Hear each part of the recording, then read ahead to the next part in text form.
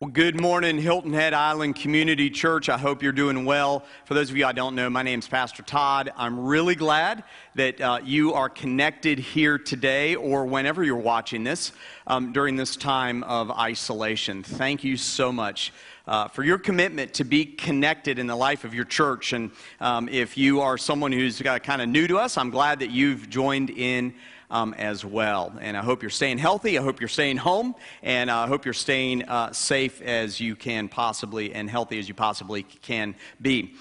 I want to let you know about something that's happening in the life of our church, and it's happening virtually, of course, right now.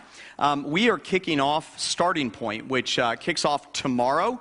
It kicks off at 6:30 p.m. online, and I want to encourage those of you who may be skeptics or you may be seeking or returning to the faith, and you have questions. This is the environment for you to ask them. I'm going to be leading this. It's going to be on Zoom. Zoom has become our best friend, hasn't it?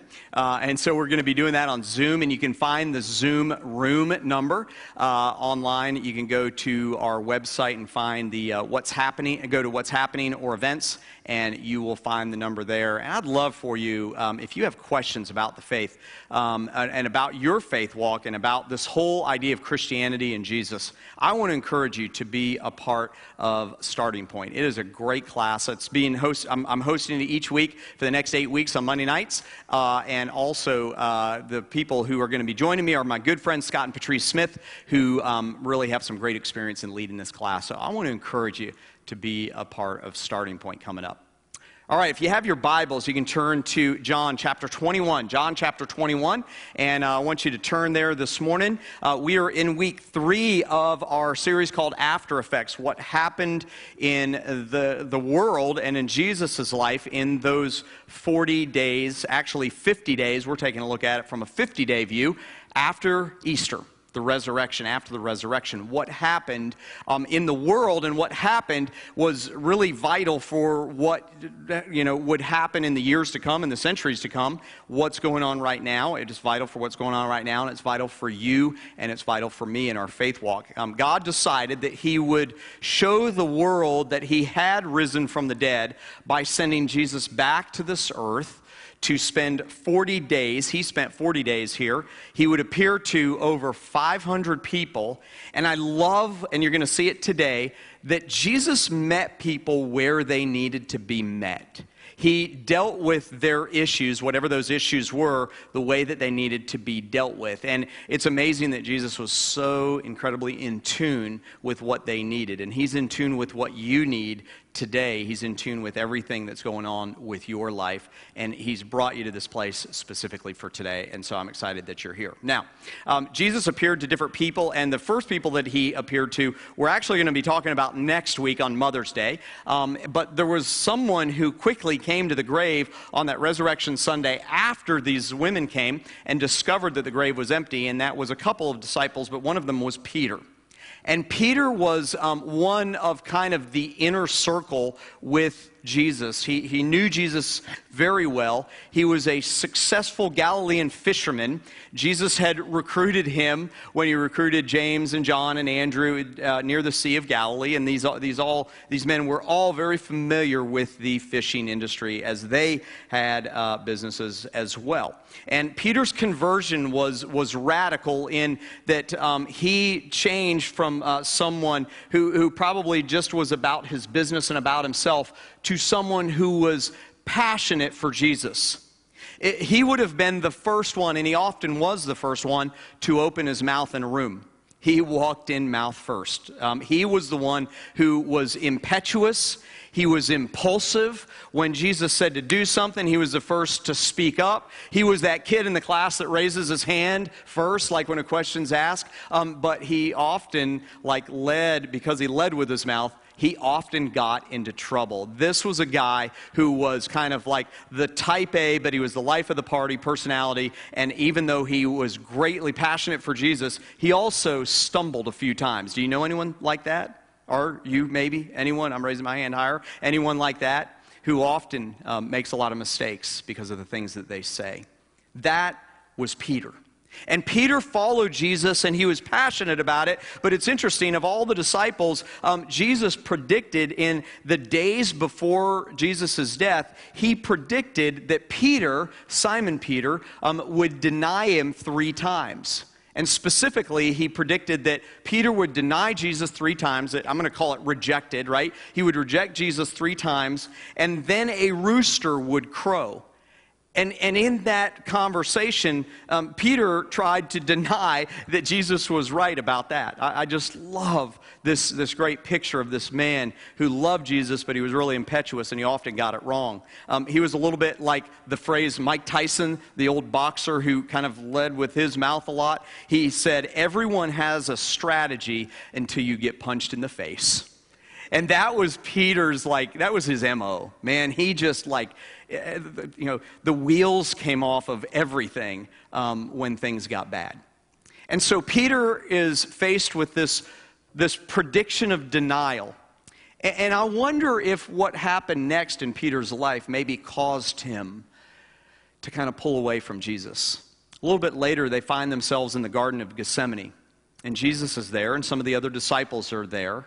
And the Romans are closing in on Jesus. They're prepared to arrest him and falsely try him and sentence him to death by crucifixion. They were prepared to put him on a cross. And there they are in the Garden of Gethsemane. And these Roman soldiers are coming in. They're pressing in. That's what Gethsemane means, by the way, the place of the press. And so they were pressing in on Jesus. And Peter, I would imagine that in this moment, in the garden, on that evening, I would imagine that he was like, here's my chance. Here's my chance to prove Jesus' prediction wrong. I'm going to do something about these guards. And he pulls out his sword, and he cuts off the ear of one of the Roman soldiers.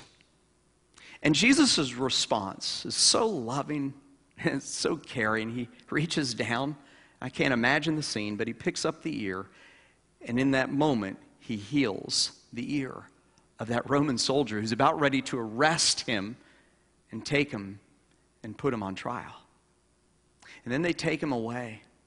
And that would have been the last time that Peter probably saw Jesus.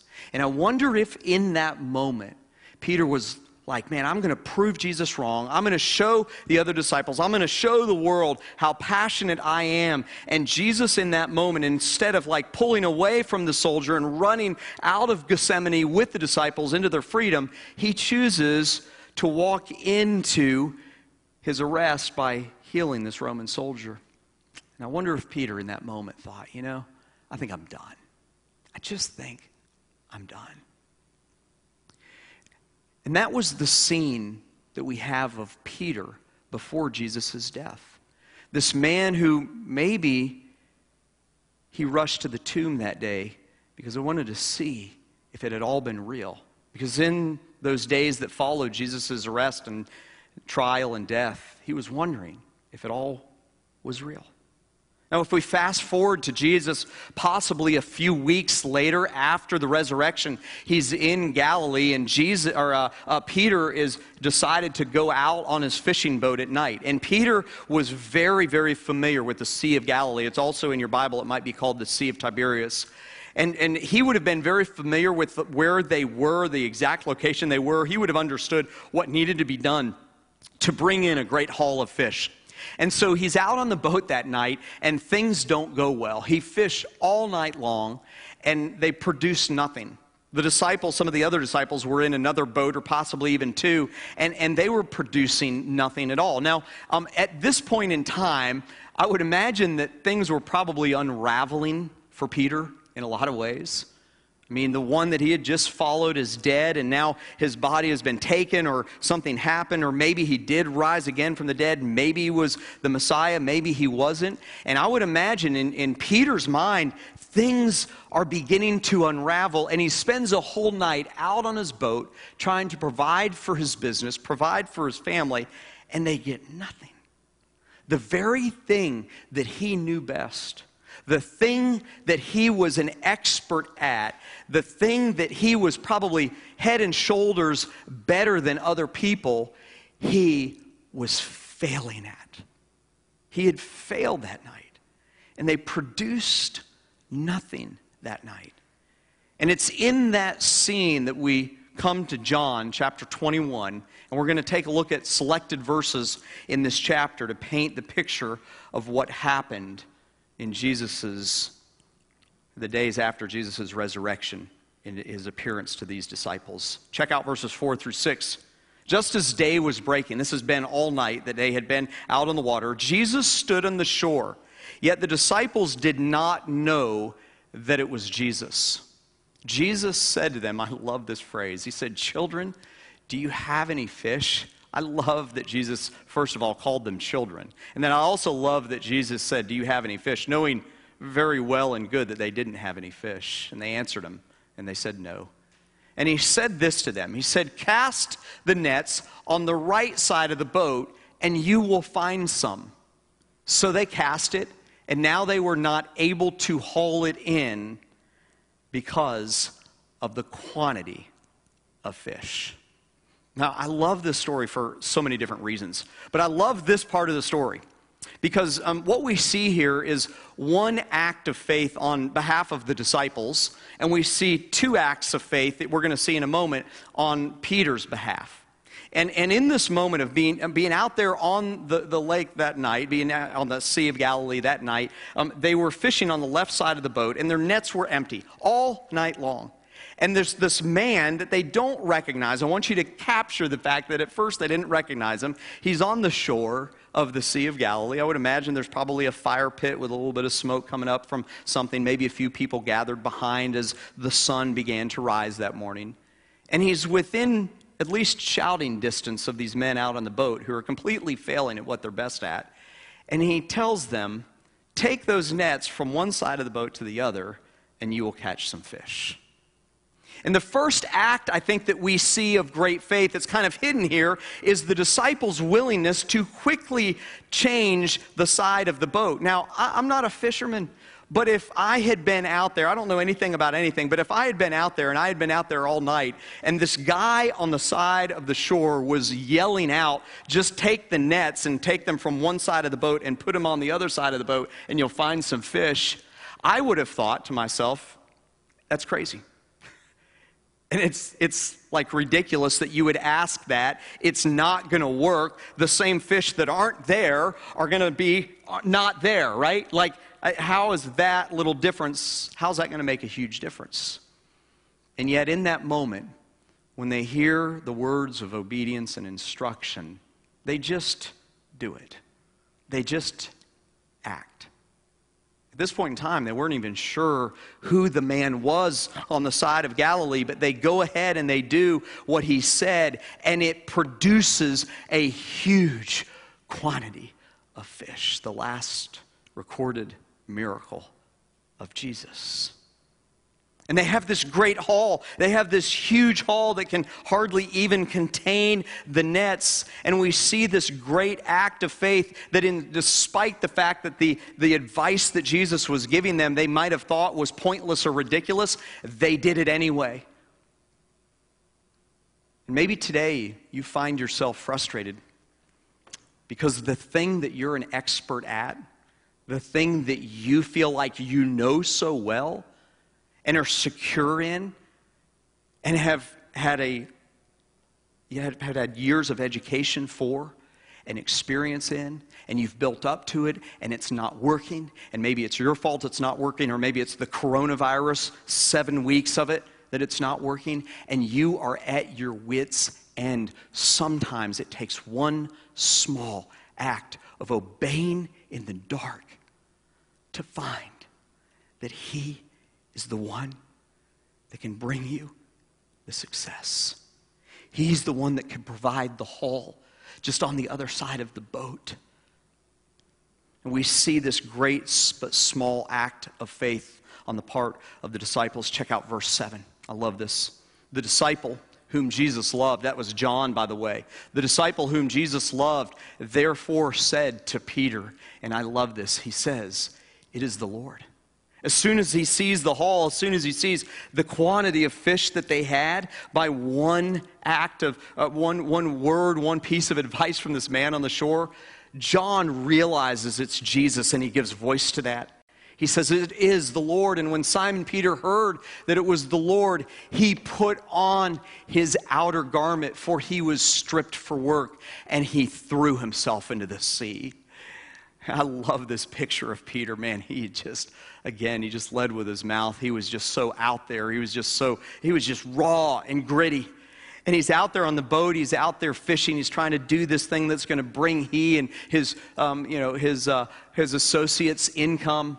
And nothing's working. And then Jesus says these words, and then John says, yes, it's Jesus. And Peter, in a moment, realizes that he had basically stripped down. In fact, some versions of the Bible say that he was naked. He had stripped down to almost nothing, probably because of the heat and the hard work. And he didn't want to be encumbered by that outer garment. And in that moment, this is the second act of faith. It's by Peter. He realizes that it's Jesus, just by the words of John. He realizes it's Jesus, and he decides, right now I'm not presentable. I'm going to put on my outer garment. And then the third act of faith, that third act of obedience, if you will, it's the second one of Peter. With that outer garment on, knowing that he could swim without it better than he could with it, he dives into the sea. Again, we've got that impulsive, impetuous, quick to decide kind of version of Peter, and he swims towards the shore to see his rabbi, to see Jesus. And in that moment when he decides to put that outer garment on, he knows that he's going to have an encounter with Jesus. And then when he jumps into the sea, that third act of obedience, that third act of faith, he knows that he's going to see his Savior. I love that he makes himself presentable. I love that kind of unbridled passion of him diving into the sea to go see Jesus when he realized who it was. The passion that had left him when he was asked 3 times that night, do you know him? Are you associated with him? Are you with him? And he denied, and he denied, and he denied. In an instant, when he knew it was Jesus, it was back. His passion for Jesus returned. His love for Jesus had been renewed, and he dives into the sea. Let's take a look at what Jesus does. I love this, John 21, verses 10 through 12. This is great. Jesus said to them, he says, bring some of the fish that you just caught. I love that. Just bring some of those fish over here. So Simon Peter went aboard and hauled in the net. He hauled it in ashore full of large fish, 153 of them. This was a huge, huge thing for them. And although there were so many, the net was not torn. A small miracle within a larger miracle, right there in Jesus' last recorded miracle. And in verse 12, Jesus says to them, come and have breakfast. Now none of the disciples dared ask him, who are you? They knew it was the Lord. Now some of these disciples had previously encountered Jesus there in that room, in that house, maybe a week or so before, and again 8 days later. But in that moment, when they jumped out of the boat and they came ashore, and Peter grabs those nets and in his passion tries to bring those nets so that Jesus and them can have a little breakfast, a little fish fillet breakfast. I love Jesus in that moment where these who have denied him, those who have turned him in, one of them had turned him in for 30 pieces of silver. He was gone because he had had enough and decided that he would be done with life. The one who denied him, these men who had been with Jesus now had rejected Jesus. And at seeing them, he says, hey, let's have breakfast together. Let's have breakfast together. Come, bring some of the fish so that we can have breakfast. See, Jesus was wanting to restore the relationship that he once had with them. His act of a death on the cross, willingly going to that cross, dying for our sins, rising again 3 days later so that we can have life. He did that for you so that you can have salvation when you die one day, so that you can spend eternity with God one day. That he did that to forgive you of your sins. But I want you to know that Jesus' death on the cross and his resurrection wasn't just for the salvation that we receive after this life is over, he also did it so that we could be restored to God right here and right now. And I love that he accepts us. I love that he accepts us. Despite Peter's failure, despite the fact that he had denied him 3 times, despite his impulsive personality and his mouth that walked in before he did, despite the fact that Peter was the kind of guy who shot before he aimed or got ready, Jesus loved him. And in the face of Peter's rejection, Jesus accepted him. And I want you to know that in the face of your decision to reject Jesus, Jesus has already accepted you. He's already accepted me. In the face of our denial and rejection of him, however severe that may be for us, whether it's something like Peter did or something less in our minds, he's accepted us already. He's accepted us already. He's chosen to accept us irregardless of our past. He's actually chosen to accept us maybe because of our past. He's chosen to accept us no matter how great or how small or significant or insignificant our sin is.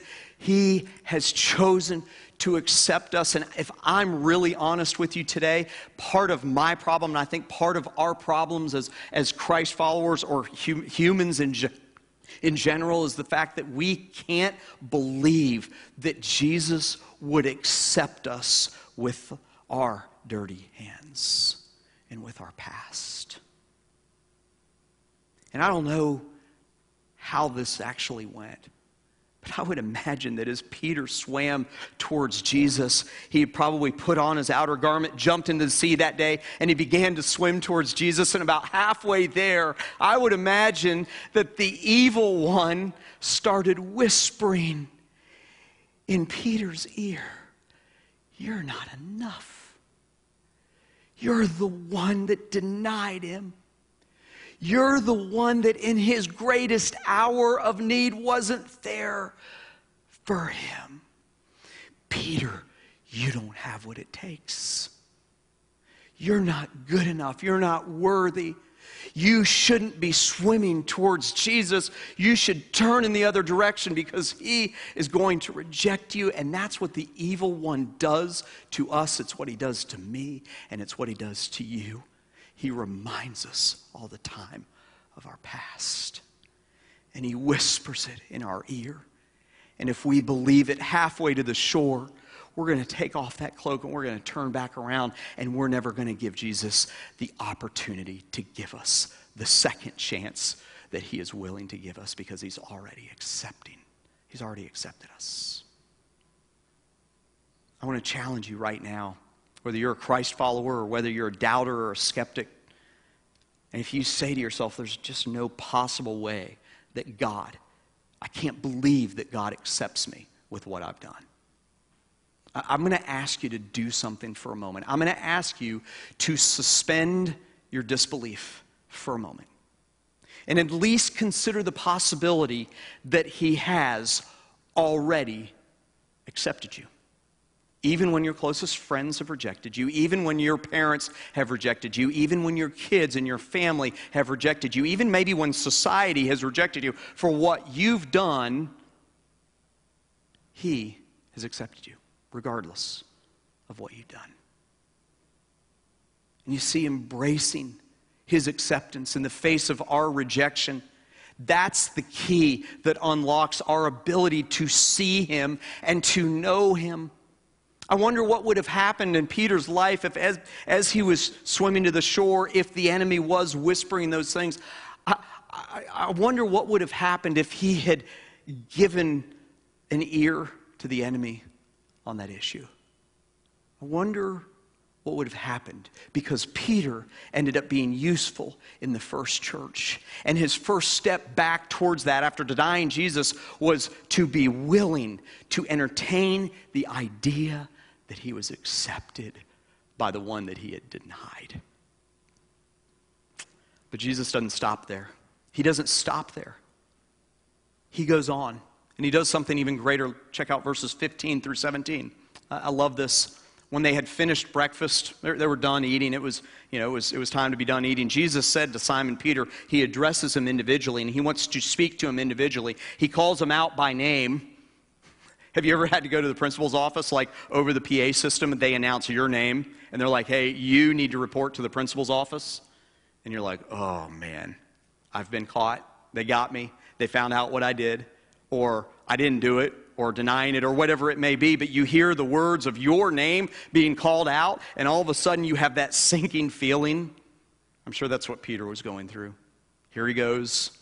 I know he's welcomed us to breakfast. We've had a nice little fish breakfast, but now's the time that he's going to tell me what I've done.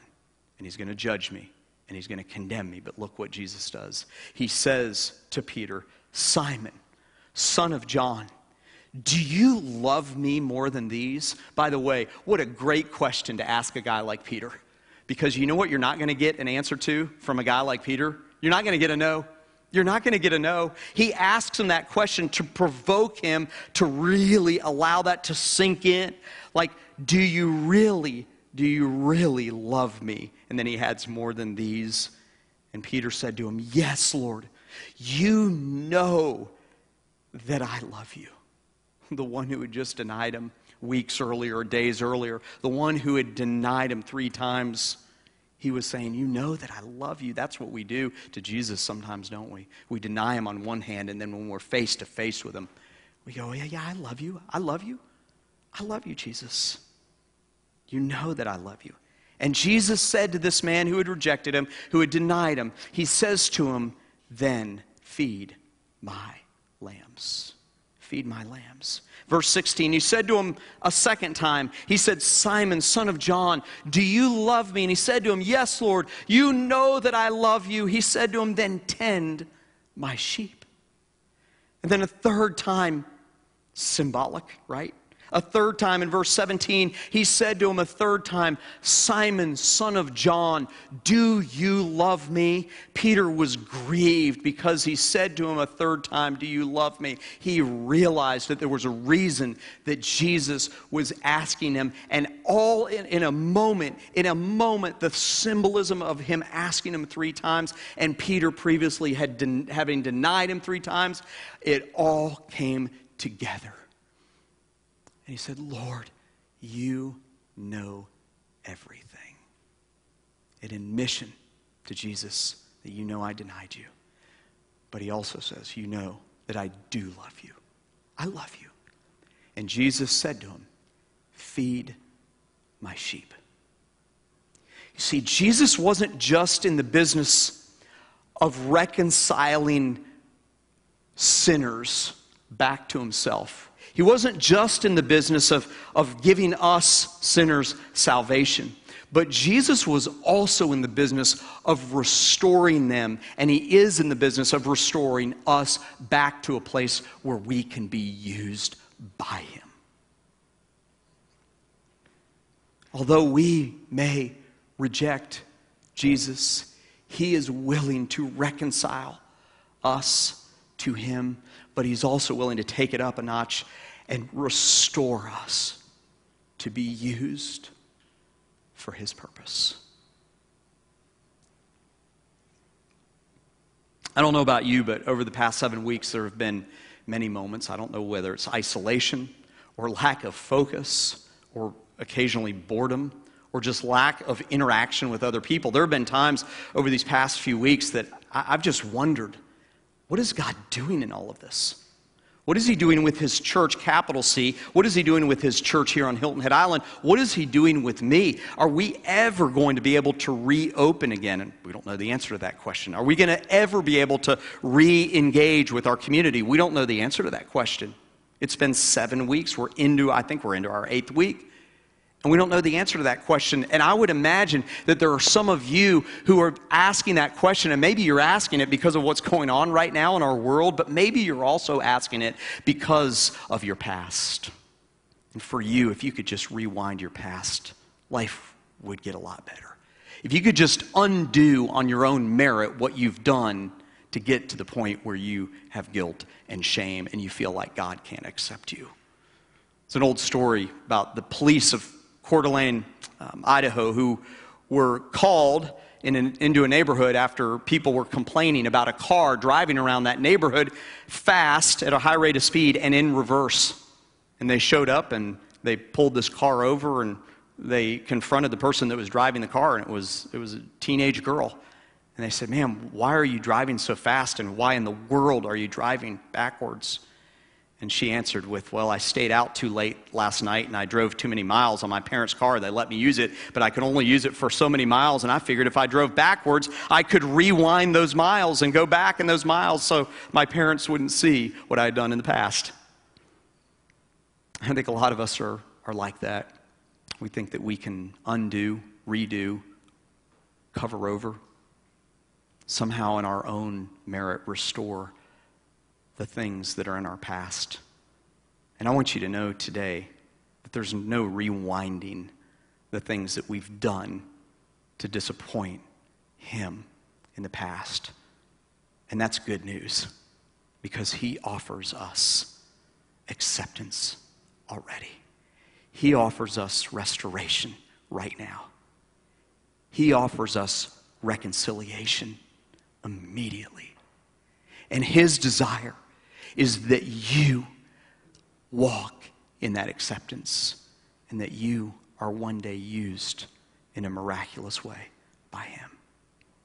The rest of the story, as Paul Harvey used to say, is that Peter became one of the fathers of the first church. He's right there in the beginning of Acts, preaches an amazing message in Acts chapter 2, 1 and 2, and it's amazing that God uses him, and it's amazing what God does with him. Dies a martyr's death, all because Jesus accepted him, all because this man who was impetuous and made very rash decisions decided that he would embrace the acceptance of Jesus, that he had been given a second chance, and he knew it, and he walked in that second chance, in the freedom and the grace of that second chance. And Christ follower, or someone who's not a Christ follower yet, maybe it's time for you to walk in the freedom of the second chance that Jesus has given you.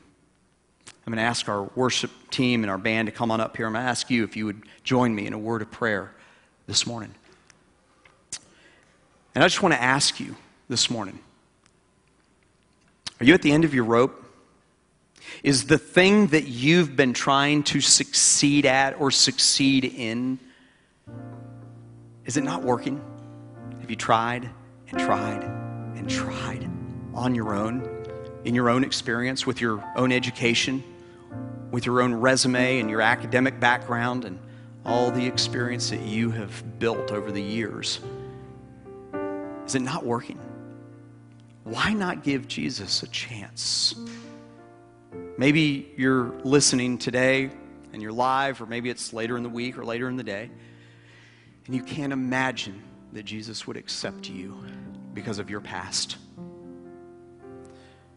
Why not consider suspending your disbelief and entertaining at least the possibility that if he did it for Peter, if he did it for one of his closest disciples, then in his time of greatest need, denied him, that he can offer you a second chance. And maybe for you, it's not just a second chance, but maybe it's a third chance or a fourth chance or a fifth chance. He's extending that invitation to follow him once again, to maybe make that small step of faith, that small motion of moving the nets from one side to the other, that brave decision to put on that other garment and make that wild decision to dive back into the sea and swim to the shore. Maybe for you, it's just one small act of obedience that's keeping you from really thriving in your faith walk. And I want to pray for you right now. Father, I pray for those who are listening, whether they're already Christ followers or whether they have not accepted you as their Savior quite yet. Father, I pray that you would be with each and every one of us, myself included, who needed a second chance. And God, that's all of us. We all need that second chance. And Father, I pray that we would realize that you are for us, that you have accepted us, that you don't whisper the same lies as the evil one, that you don't have the same attitude as those that we've hurt here on this earth, that you offer the open hand of reconciliation to us no matter where we are. You offer that open hand of restoration wherever we are. And Father, I pray for the one or two or many who are listening who needed to hear that today. God, I pray your blessing over them. God, I pray that they would walk in your freedom. I pray that they would walk in obedience. God, I pray that they would open themselves up to you, that they would look at you and go, yes, you, Lord, know everything. You know it all. And you love me anyway. God, help us to walk in that forgiveness. Help us to walk in that grace and that mercy. And may we work in that freedom and forgiveness and that grace and that mercy. And may we be used by you once again. Thank you so much for the second chances you gave us after the resurrection. I pray that we would accept it and embrace it and walk fully in your freedom and grace. In Jesus' name, I pray. Amen.